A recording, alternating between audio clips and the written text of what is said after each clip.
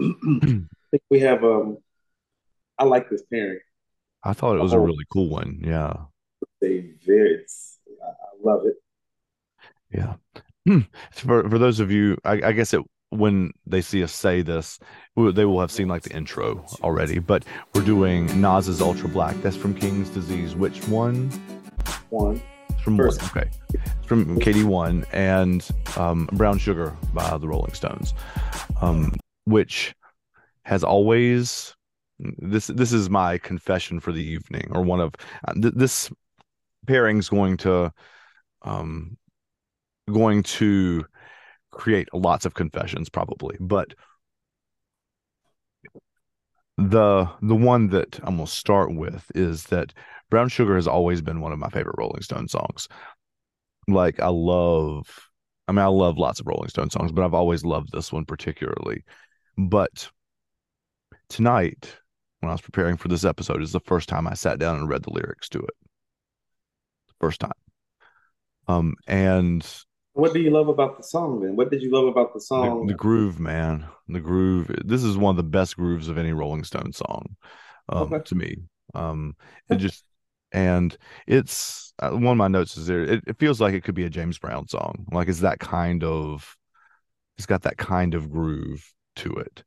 Um, and we'll talk more about that later. But like the verses are viewed through our 2022 lens are pretty problematic. Um, That's the thing about it is I don't think that they are. But I Tell think me about that.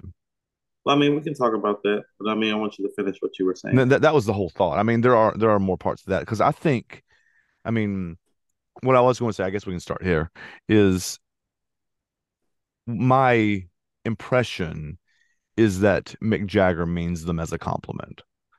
I don't think we hear them in 2022 as a compliment, but I do think he means them in a 1960s British man's way. Like, I mean, he famously would have sex with anyone. Like that's a Mick Jagger like part of his legend. So I think he means it. For those of you who don't know the lyrics, though, I mean, there are lots of things in there about. I bet your mama was a tent show queen, like a prostitute or a like a burlesque show, I guess, as you would say. Mhm. Let's see.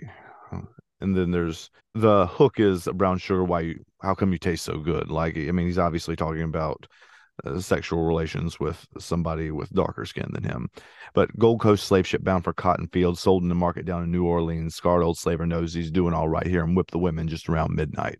Like there's some of that going on, but there's a he also alternates in the chorus just like how come you taste so good just like a black girl should and just like a young girl should. So there's some of the age thing too in here.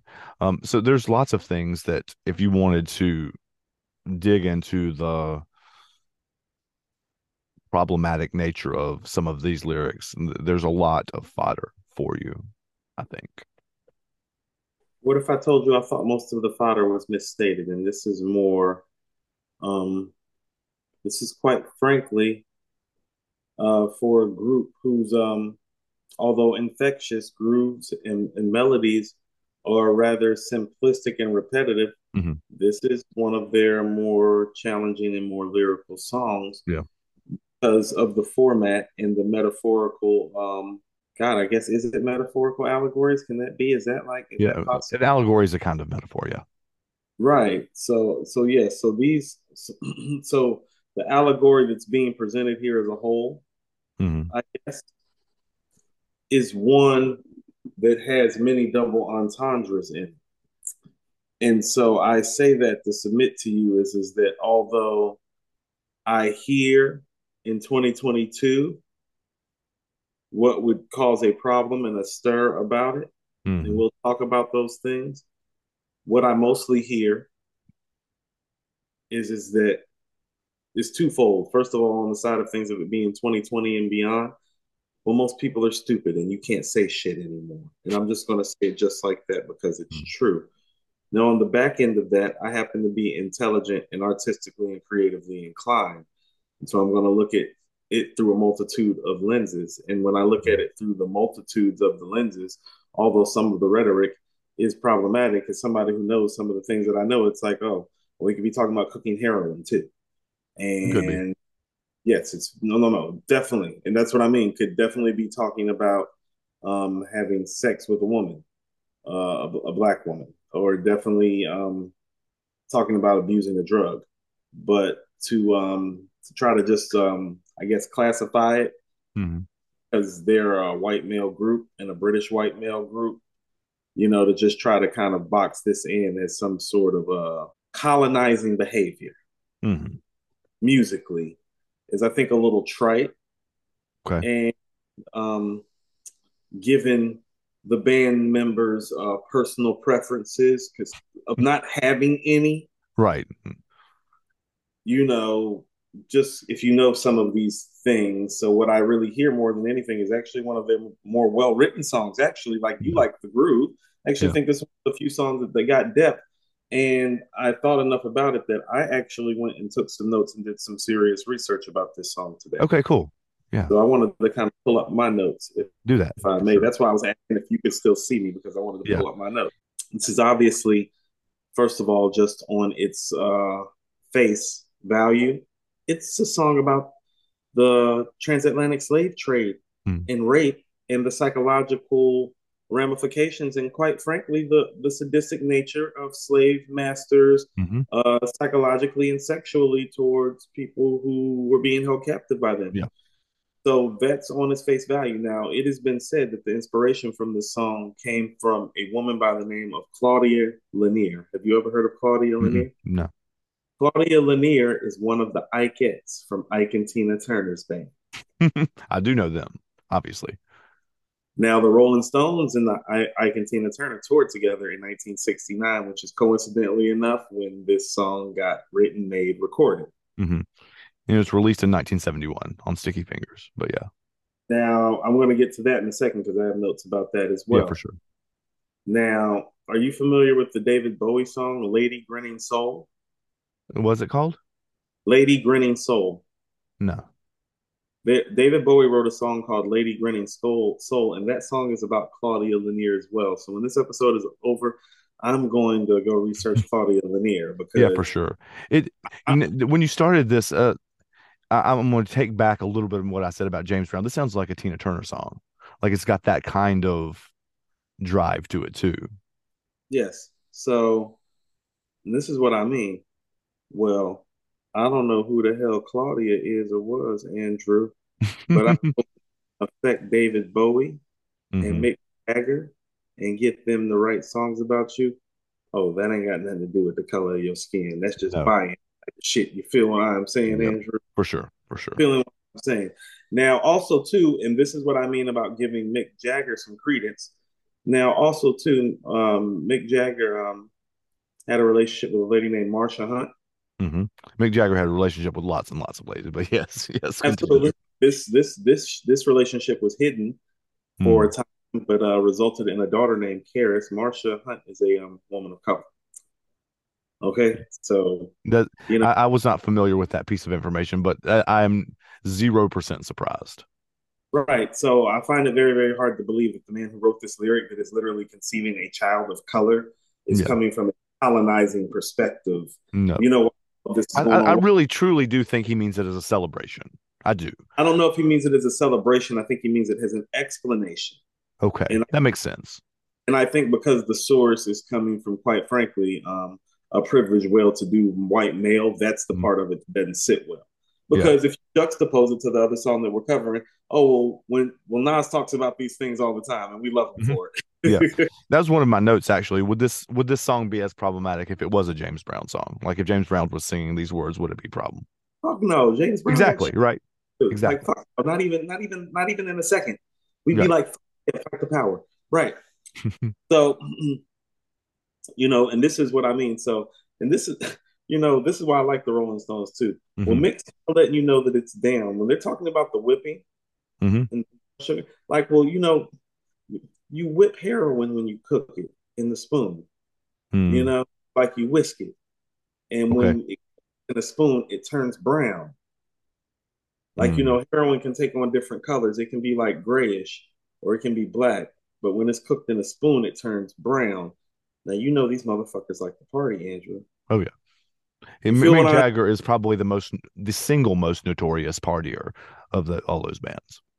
Right. So if you're like telling me, well, Mick Jagger's talking about heroin, black women, and the slave trade, I would tell you, no, no, no. He very much is talking about all those things Hmm. and not the negative connotation that you would be assuming on any sort of level. Yeah. The music guy, the personal taste and Hmm. preference guy, the Yeah. motherfucker who likes to party. Well, that guy is living on this record. And Yeah. that's really what's going on. And I think that's why I like it so much. It's like, well, Mick Jagger and everything that Mick really is living on this record. He is somebody that's socially conscious and aware, even for all Hmm. his personal preferences and party taste. Yeah. Yeah. So this has all those things. Now, I'll tell you something else. This song got done in 1969, but it got released in 1971 due to a manager royalties dispute. Oh, That's why okay. it's so long. So it wasn't even There about. is there's a Rolling Stones thing where there's lots of like playlists and like greatest hits albums that are like pre 1969 or pre 1970, and then the stuff that comes after. Yeah, they Right. split them up. Yeah. Yeah. Now, the music business actually took a big recording and engineering jump between 69 and 1971, but this recording was so astounding that they still kept the original version. Mhm. So the 69 version lived in 71. The original title for the track is Black Pussy. That is also not surprising. Right. Now, I believe what's his name? Jerry Wexler, I believe, or I one think of that's those. right. Yeah, Yeah. Thought that was too forward of a name for Mick to be using. probably in 19. Yeah, if Yeah. anybody could get away with it, he probably could. But like it's Not the word. Right. Now, the album cover for this album that this was released on was designed by Andy Warhol. yeah, I was about to say Warhol did the cover, right? Yeah. But this was the first appearance, also, too, of the famous tongue and lips logo, which is, Hmm. The Rolling close. Stones logo, or the one we all most commonly associate with them. Right, Yeah. right, right. So that was done by John Pash, who was fresh out of the art school in the Royal College Art of London. So they kind Mhm. of kept it local. Now, here's the thing about it, too. Now, a song about the slave trade, and quite frankly, about rape, the raping of black women, and on the double entendre side, the use of heroin and the passive aggressive rock star sleeping with black women. Um, Mhm. Pepsi and Kahlua have used these for commercial ads. Oh yeah, Okay, it's it's a it's a it's one of those songs that's everywhere. yeah, Um, they had to agree to not play this song in China in 2003, but ended up canceling anyway because they got sick. Although I think that's not totally they also may have just said, "I'm not doing that." Sorry. Yeah. like suck it hard. But then finally in 2020 they took it out of their catalog set. And when Mick Jagger was asked why, he pretty much said, "Well, we've been performing the song since 1970," and kind of left it right there. That pretty much said, "We're not trying to kick up no shit this late. We've gotten Yeah. 50 years out of this record."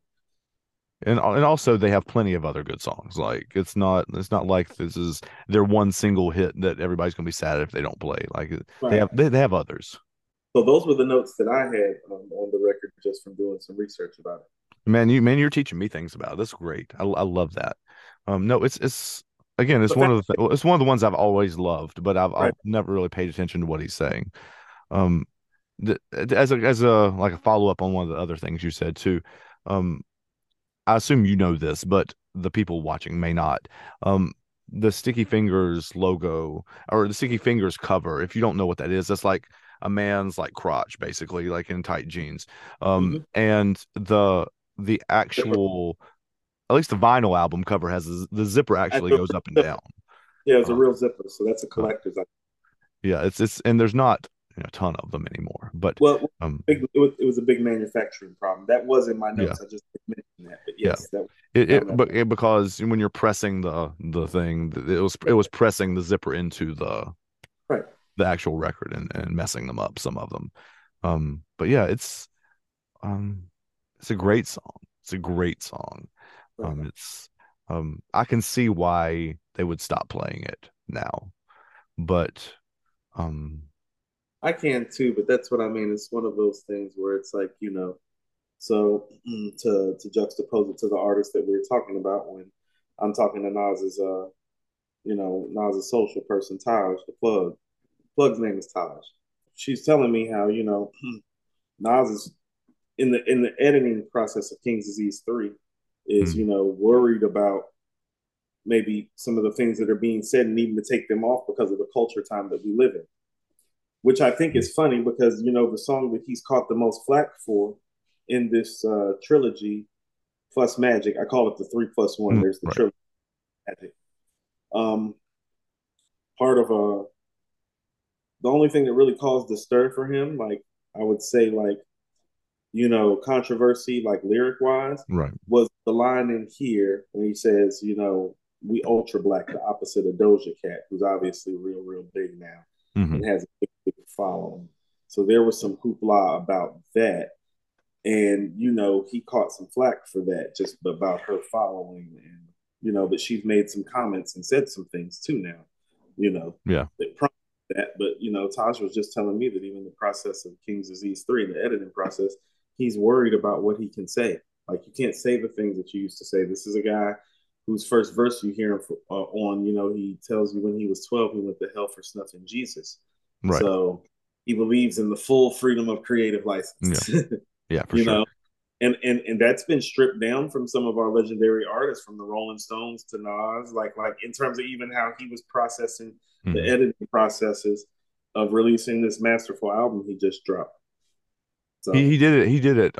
As put one of the lyrics in there. He did it with Hall and Oates too.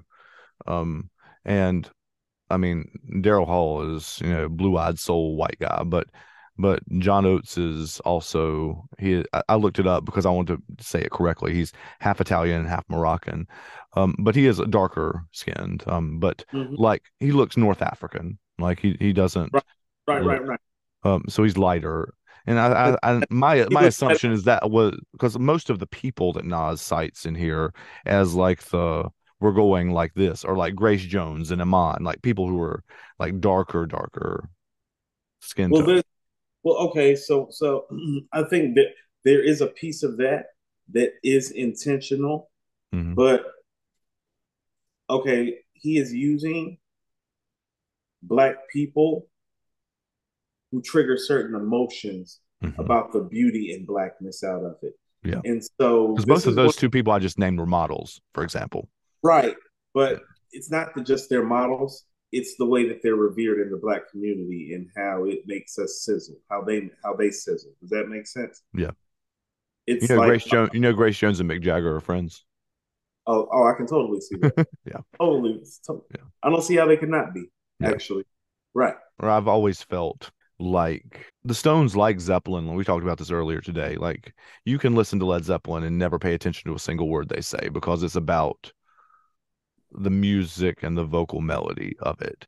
And I don't I do think the Stones largely, not completely, but a lot of their songs are more about the groove than they are about the actual lyrics themselves.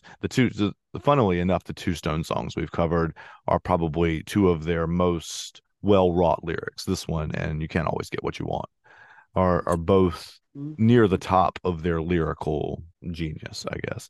But a lot of them are not necessarily driven by their lyrics. How about that? And that's one of the things that the Stones and Zeppelin have in common. That you don't see in a lot of 60s artists. A lot of 60s and 70s are very lyrical. Well, I think that's also kind of like a timing thing. They came along in a time like people forget. I'm not joking. It's like, well, we're not that far removed. Like the Stones and the Beatles, like right before bands like the Rolling Stones and the Beatles and all these other guys and the Isley Brothers on our side. Like right before these bands start forming, it's barbershop quartet and doo Hmm. and like Frank Sinatra ass style Yeah. stool and a cigarette ass singing. Like, I mean, for real, Yeah. right? No, it is. That's no So, whatever. so flip from like 1955 to like 1965 is probably like the biggest flip in the history of music. You know what Yeah. I'm saying? In terms of how much genres take leaps and bounds and steps in terms of like what the artists actually become. They're part of that. And so Hmm. they have elements of the past with them. Yeah. Does that make sense? A little bit, yeah. What do you mean by elements of the past? Like, are they coming through in the music? That's, Like a barbershop quartet and like those styles of making music. mhm. Well, your melody and your presence was everything. The lyrics, not so much. Like Right. you needed to be a star, Mick Jagger. You Hmm. needed to be able to sing melodies. You feel what I'm Yeah. saying? Lyrics weren't at the forefront of what they really came up on. It Yeah. was about having a good front man who the ladies like Yeah. and being able to harmonize and be melodic, And musically you inclined. see that with James Brown, and you see that with Stevie Wonder, and you see that Right, with Ike and Tina Turner, and you see that with the Isleys, and you see that in all of them too. right. No, that's what I mean. That's about the melody, and you see it through, like all the way back through the ancestors of rock and roll, your Chubby Checkers and your those guys, Buddy Hollies and those guys. Like like 1958, the Isley Brothers are doing shout. You know, you make me want to shout, kick my hands up and shout, throw my head up and shout. You know what I'm saying? And then They doing Twist and Shout too, yeah. right, but by 1972, they're doing stuff like Footsteps in the Dark. They're Mm. doing whole metaphorical, like Whole different deal, yeah. because well, they don't come from that, but they realize in order to survive, like and adapt, and that's what the Hmm. best do: survive and adapt. So it's like no, they exist in both realms, and because of that, they quite frankly, that's why this era of music is so important for the black and the white side, where the fucking music just sounds better It's because so good. it's so good because well, I mean, listen to what I'm about to say. Well, these motherfuckers had to be good to survive. Hmm. You know what I'm saying? Like they had Yeah. to be, especially for these groups that came from this era that had to transition and watch people like the Beatles and the Isley Brothers songwriting rise, start taking things to different levels. It's the Yeah. surviving adaptability of it that made everybody sharper.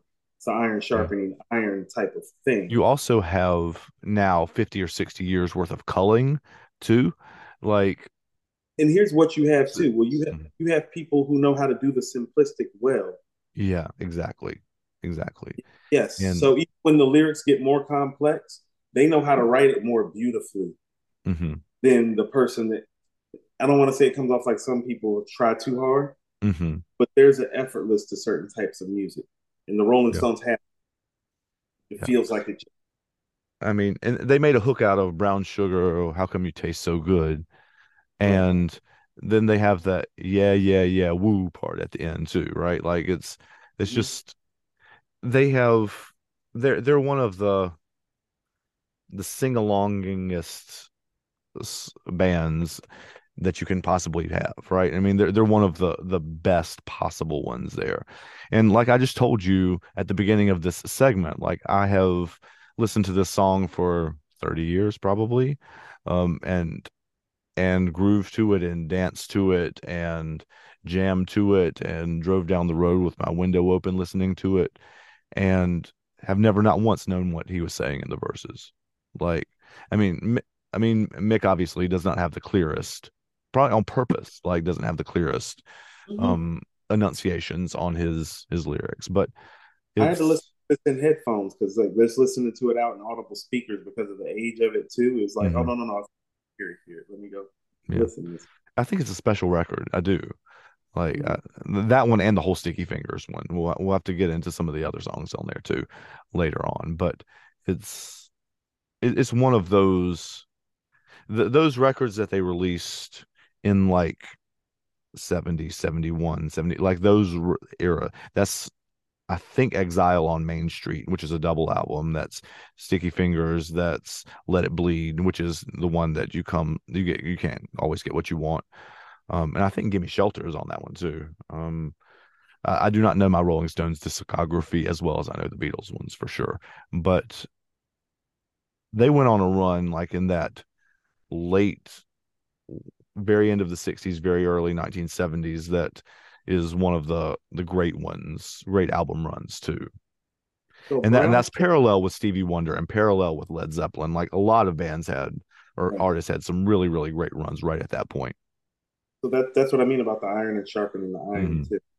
I mean, it's like, think about somebody like the Rolling Stones in 1959 being on tour with Ike and Tina Turner in 1960, not 59, 69. You know what I'm saying? Hmm. No, different. And they would have Like, learned a lot by watching them too. Like, right. But Wild Horses and Brown Sugar got recorded in the same weekend. This is the Jesus same. Christ. That's we That was will do. We I've told you. I think we should do a. I know I don't know if you want to get into any R&B stuff at all, but I think we should do Voyage to Atlantis goes with Wild Horses, yeah, and no, I think that and you gotta move. So all three of those songs pretty much came mm, out of like the same kind of weekend recording session, which is is absurd. I'd forgotten. I think I knew apocryphally like way back in my brain somewhere that they had toured with Ike and Tina, mm, but that that comparison, that style, that well, I mean, those do fit together. There's a lot of Stone songs that are come from about that time period that sound like they could have been Ike and Tina Turner songs. So they were learning from them as well um in that soup, so to speak. right. So yeah, so they recorded this in Sheffield, Alabama, in a 3 day period from December 2nd until the 4th in 1969. Yeah. They Glenn got some John Alabama in it too. Glenn Johns added the horns Hmm. The and saxophone's great. Yeah. he added the horns, but he left Jimmy Johnson's mix from Alabama the same and actually called him from England to tell him how great the mixes were. Hmm. The thing about that being like an engineer in Sheffield, Alabama, and it's like the Stones engineers calling you from London, like, "Hey, this shit's fucking good, great job." Hmm. Yeah. Like that's yeah. Just throw in a little saxophone solo and we're good. Yeah. So, but yeah, but great song, brilliant record. They have obviously albums full of them. Yeah. So, And I appreciate the conversation about how you don't feel like the song is really that problematic, just because like Mick is never one that I've never heard him catch any shit about any of that I at all hate to ever. I know we've talked about this before. It's one of those eye test and kind of feeling test things for Hmm. black people where it's like, no, we kind of know when somebody's like, it's like, oh, I don't know about this motherfucker. Hmm. It's Yeah. like when, what's his name? Who's South Carolina's former governor? Lindsey, Lindsey Graham, he's a senator, but yeah. senator, right. So when Lindsey Graham speaks, it's one of those things where it's like, eh, Hmm. oh, damn. You know what I'm Yeah. saying? Yeah, Mick don't give you those type of vibes. Who else gives off that? I hate to say it, I'm trying to think of a musician who kind of gives off those types of vibes. I think you would you there are country musicians that do. Um that I would think that you would probably argue that the members of Leonard Skinner do. Yeah, I was thinking Conway Twitty. Hmm. I don't know him personally like that, so I don't like know his personal history. So, but I'm not arguing with you. I just don't know. Right. Um, But that's what I mean. It's just one of those things from the feel and from the vibe. and It's like, like for example, Johnny Cash, you don't get that vibe from, even though he comes right, through it like comes through in the right. 1950s Country, too. and he comes off like a country ass white boy too, but he He doesn't come off is, right. but But he doesn't come off like that.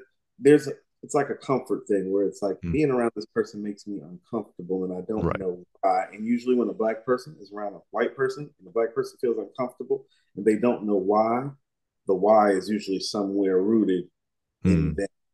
And that's what that I'm makes saying. sense. Mick Jagger's never gave off those type of Mm, vibes to no. you know, I mean, I like can't say no because I don't know, but like he doesn't I strike me as somebody I'll give you who, an example of somebody else who's like British who doesn't give off those vibes. George Michael. You yeah, feel what I'm saying? hmm, It's like, no, you kind of know. You kind of know. yeah, Yeah.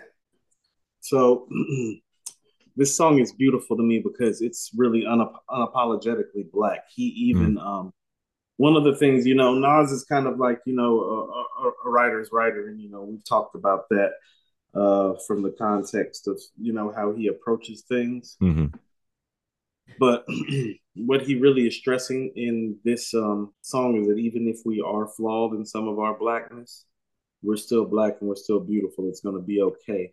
I'll give you the prime example of that, where he goes, "We going ultra black. My pants pose to sag." You know, hmm, he's taking even the things that are negative connotations about our culture and kind of wrapping his arms around it and saying, "Nah, that's okay too. That's just part of your blackness. It's gonna be Hmm. all right, you know? And Yeah. so even the negative, he's turning it into a positive. It's actually a very, very beautiful message. It's an understated record. Um, even though it's only been 2 years, the staying power of the record is already there and evident. Hmm. And this is the first Hit Boy and Nas pairing. So we can actually thank this song for the run. Yeah. It feels like it fits with the other ones that I know from later. Yeah. But this is the start off. This is the jump off of the, quite frankly, like, I mean, definitely as far as the MC is concerned, the greatest late run the MC has ever had. This is Hmm. kind of start song too. And so, and this is what I mean, like, lyrics and great lyricism. And this is somebody who obviously is lauded as our foremost lyricist or one Right. of, if the foremost lyricist, Hmm. is that, sometimes to get the point across, you don't have to overstate your purpose. You just got to give people the food they need. So this song is full of like the food that black people need. Okay. We like like think about the double meaning when he's saying we don't fold or crack.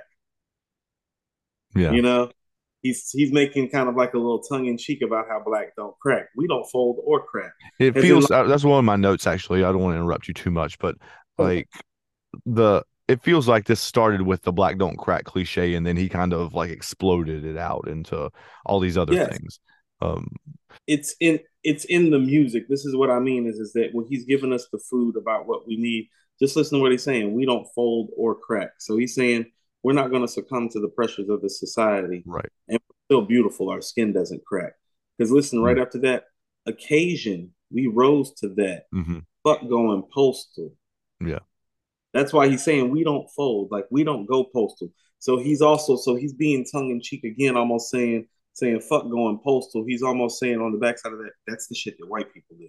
Yep. We don't No, that's I absolutely got that without question. Yeah. right, right. We going ultra black.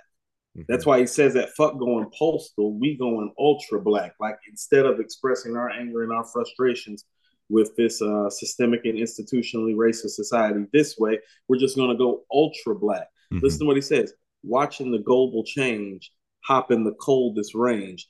That's as black as it gets because we will sit up here and talk about all the problems that are wrong sometimes, and then we Hmm. will go contribute to them immediately. Like think about what he's saying: watching the global change, hop in the coldest range. Now everybody knows ranges aren't good for the air and not efficient for the economy, fuel wise or anything. You get what I'm saying? Hmm. It's literally one of the most toxic and inefficient cars. So he's talking about the global climate change, and then he Hmm. goes hop in the coldest range. Yeah. And he's also using the word cold with it too, right? Like, Hot with cold. yeah. Yeah, right. You have the writer is obviously Hmm. still existing on Yeah. here. And then he does what I like to scold the old school hip hop thing because it's kind of has an old school hip hop feel. Hmm. Hit Boy on the beat. This shit's supposed to slap. That's like shouting out the DJ, Hmm. Yep. which is also a black thing. That's what I mean. He's hitting certain points and Yeah. it's meant to trigger you. Rhythm and blues, pop, rock, the soul, the jazz, to my toes, the tags. How I look being told I'm not supposed to brag. Mm. Now, I'm going to tell you something. Like, for me, this is what I mean. He's striking triggers and he's striking chords. As a black man, I've always been told that I was arrogant and that I was cocky. But I Mm. know a lot of white men like me, Andrew, and they get called ambitious Yep. and, um, and go getters and self starters. Yep. But I'm arrogant and I'm cocky, you know? Hmm. And so when he says that, this is what I mean. No, he's triggering a lot of different things for a lot of people. Well, that's my trigger on the song is when he says that, you know, and he's giving you enough like black moments and black literary devices that there's almost like a trigger somewhere for the black experience in here everywhere. And that's what's beautiful about their record. Everybody probably has a part of this record if they Hmm. listen to it, and that's the part that they relate to. Yeah. And women and the models being mentioned are part of that effect to let the women know that they're not out of the trigger. Yeah. Grace in tone, but multi that. Hmm. Accept where I'm from, accept where I'm at, and don't fight me on it.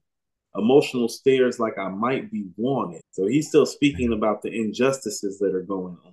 Hmm. Emotional stares like I might be wanted. Pitch black like the night, I'm ultra black. Sanford and Sons reruns. Jokes are black. Yes, they are. Like you see how you laugh? Hmm. The trigger. That's what I'm talking about. What this record Like does. even somebody who looks like me, there's moments in there that I kind of laugh at too. The rhythm and Right, blues, pop rock to soul to jazz. I mean, all of those are originally black music too, right? Like, I mean, which is right, obviously his point, but like, right, it's just, yeah. There's moments like that that even touch my experience too. right. And it's meant to.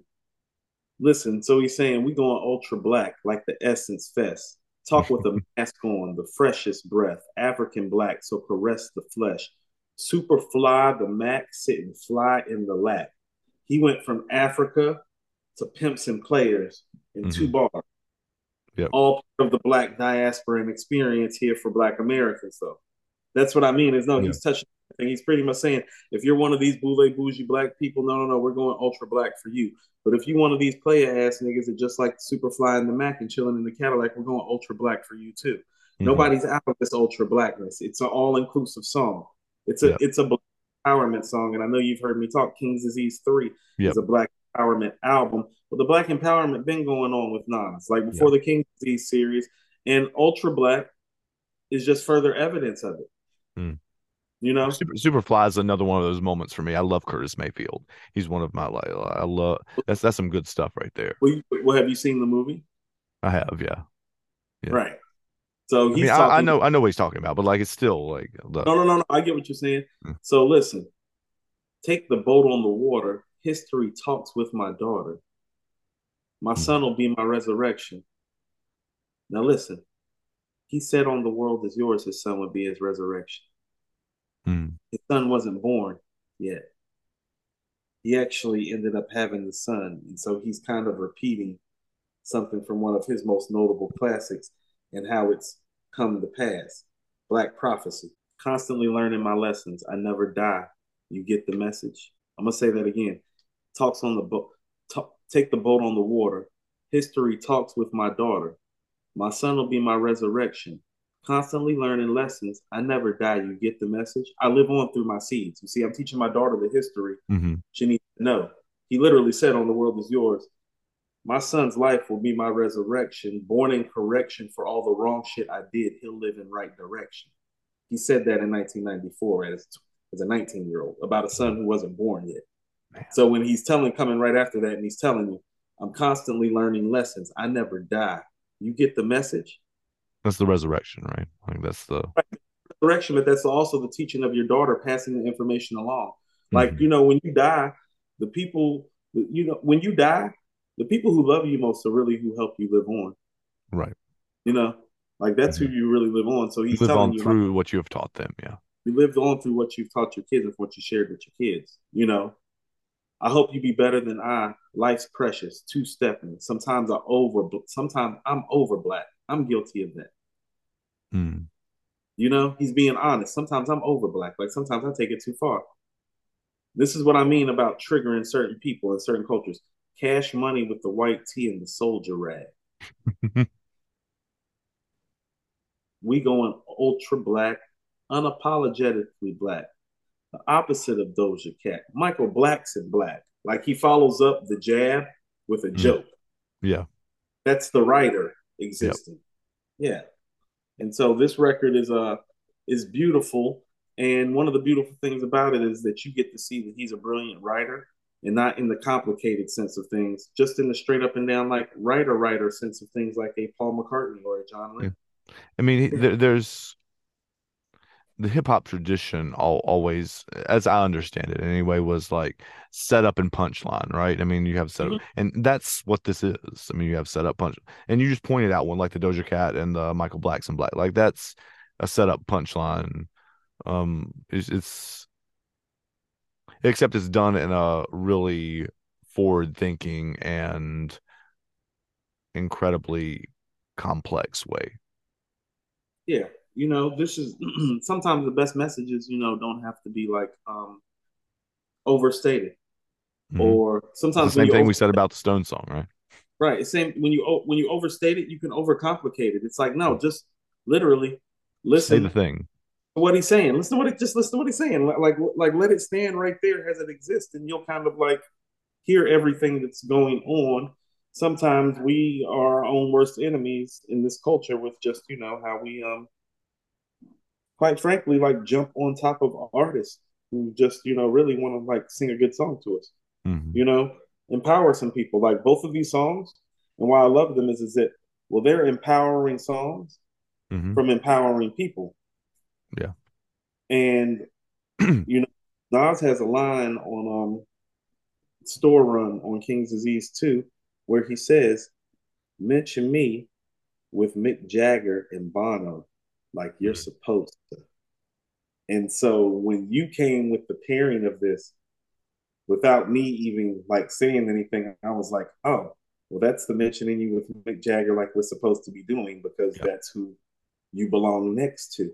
I When made a big deal in the last episode we did about Once a Man, Twice a Child and Neil Young, about wanting to make sure that we're comparing the greats to greats, like to put him, especially Nas, him, who is not somebody who we have discussed both on this show and on According to Hip Hop, that doesn't perhaps get the flowers that he deserves, generally speaking, in the culture. Um, well, no, you see, and that's the thing. Okay, so I even want to kind of like circle around on that properly. It's like, well, he gets flowers, mhm, but what I'm trying to educate people in my culture on is the way that Mick Jagger gets treated, right. Paul McCartney treated, David Bowie gets treated, Robert Plant, who we were talking Mhm, about earlier. But the way these men get treated is what I'm talking about. And that's not just applicable to Nas. I think, and I've always said this, well, Nas is a great case study and starting place and talking point about all these things because he has the most viable evidence, in my opinion, to be the right. greatest MC of all time. So if he suffers any mishaps, Mhm, travesties, pitfalls, well, that kind of opens the gamut for everybody else in my mind. And there's some proof to life to that because on the Patreon show that we had today, I've done 3 podcasts today. Right, been behind that mic a lot. right. So Mm. one of the things that today's conversation was a legacy conversation about Snoop Dogg and why don't we have Snoop Dogg in our top 10 or 20 list. Mhm. And we pretty much just came to, I wouldn't even call it a conclusion, but we pretty much just had epiphany, and I gave a soliloquy of sorts that there's an East Coast bias going on. And if you just look at the music and the songs, well, ain't nobody beating Snoop like best 2025 songs, including Nas. Now, Nas is the superior MC in Mhm. the totality of the things that Nas does make him better. But Snoop is a special, special guy. And I feel like even somebody who, because I have like what I would call East Coast lyrical tendencies at Mhm. times, Sure. maybe has done Snoop a disservice in how I've ranked him. And that's what I mean about giving all of our legends their flowers and their due. It's like, Mhm. hold on. And I submitted this today.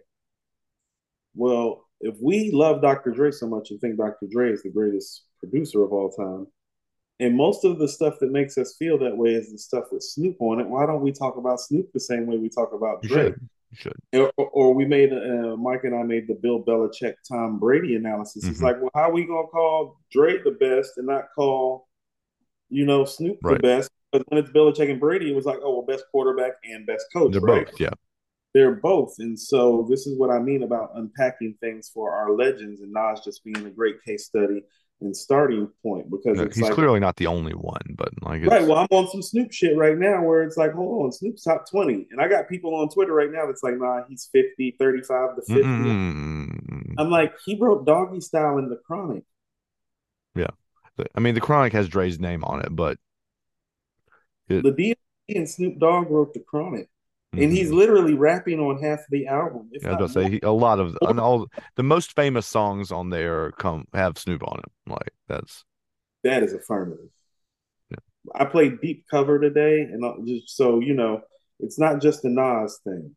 Mhm. It's just like it's a how we treat our legends things. It's like, nah, we need to be treating Nas and Snoop and Jay like And they Rakim deserve. and like all of them. Yeah, sure. Yeah, they deserve the Mick Jagger, Robert Plant, like Like in our community, Andrew, not by you, Hmm. by us, by the black media and publications, by the black caucus, by the boule, like by us. Hmm. Like we not supposed to need y'all to fucking big our legends up. Like that ain't part of the deal. You all don't Hmm. need us to big Mick Jagger up at No, fucking all. no, Right. Mick Jagger doesn't need anybody to do it. He's just, He's yeah, right.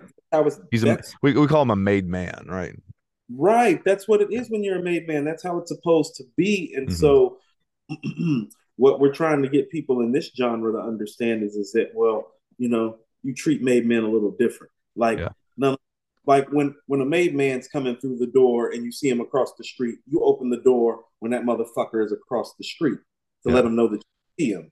You let the new Yeah. artist walk up to Mm. the front door and wait to open the door for them. You get what Yeah. I'm saying? No, like Mick Jagger shouldn't have to do anything else artistically for the rest of his life if he doesn't want to.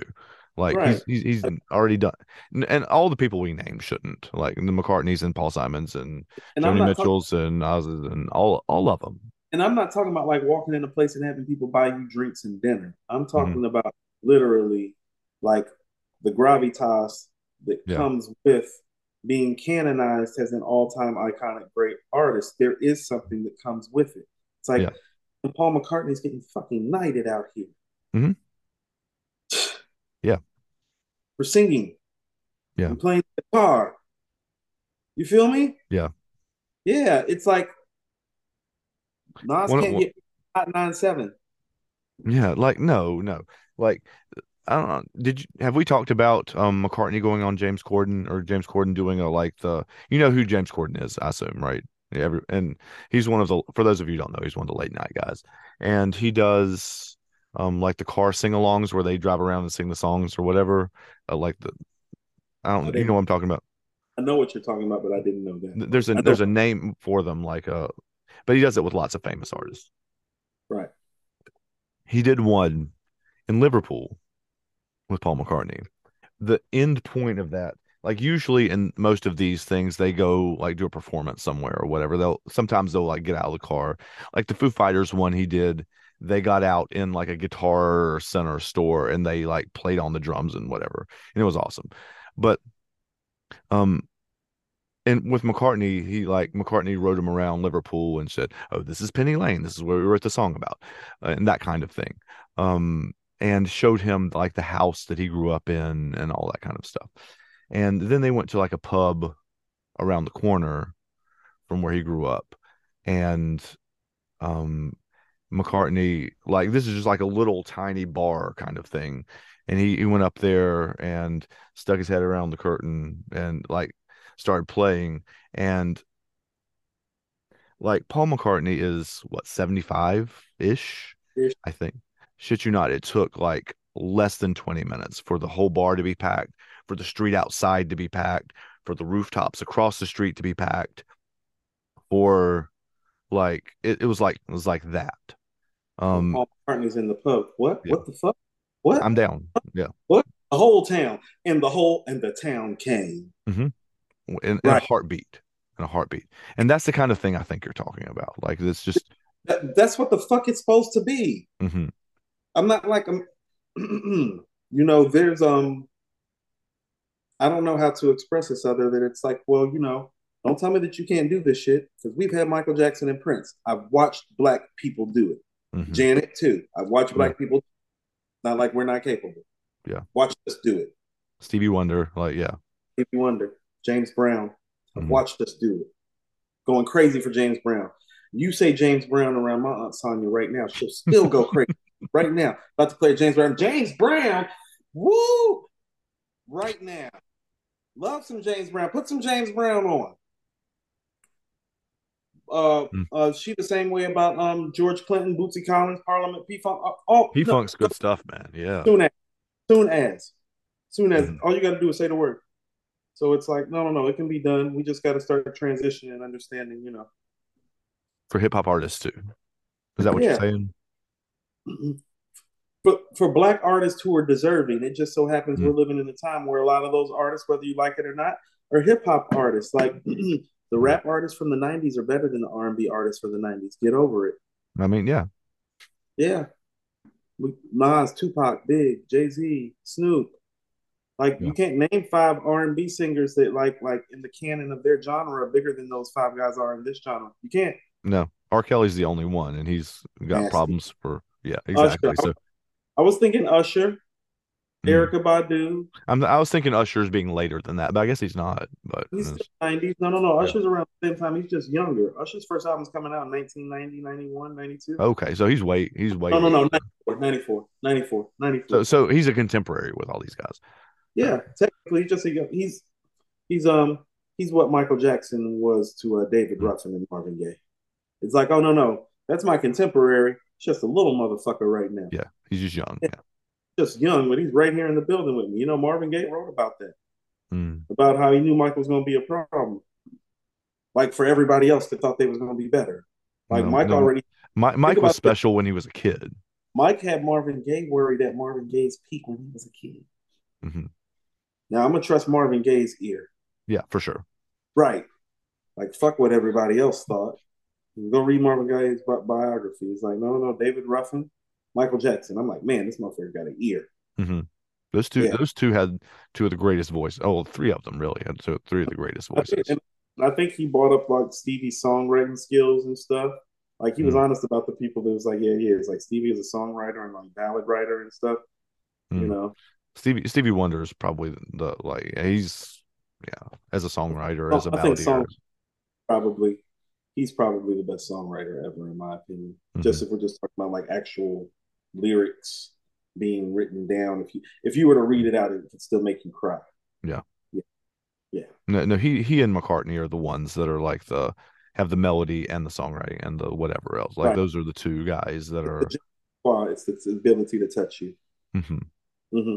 That matters. You have to be able to touch people. It's like I tell people, like Prince is a more diverse songwriter than Stevie, but Hmm. he can't touch you consistently, Yeah. like your heartstrings, Yeah. like Stevie does. That's different. That is a gift unto itself too. That has nothing to do with Yeah. um, necessarily instrumentation or musicality or even Yeah. your voice. Just one of some people got it. Yeah. I Yeah. mean, yesterday all my troubles seemed so far away. Now it looks as though they're here to stay. But I believe in yes. Like that's not a complicated lyric, but that's like straight Straight into your to heart. straight.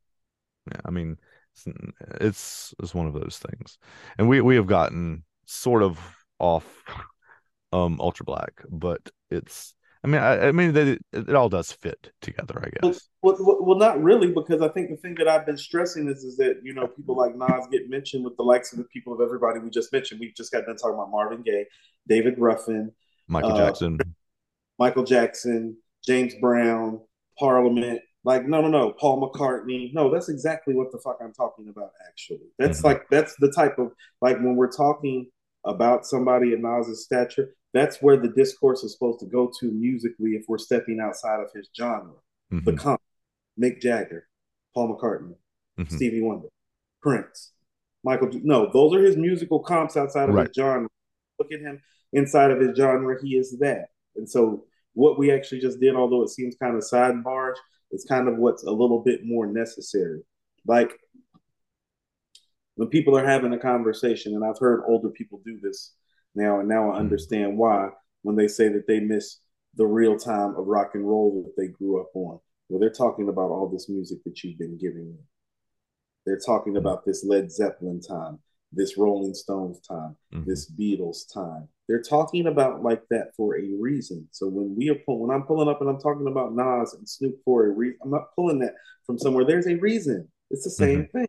The same thing. Yeah.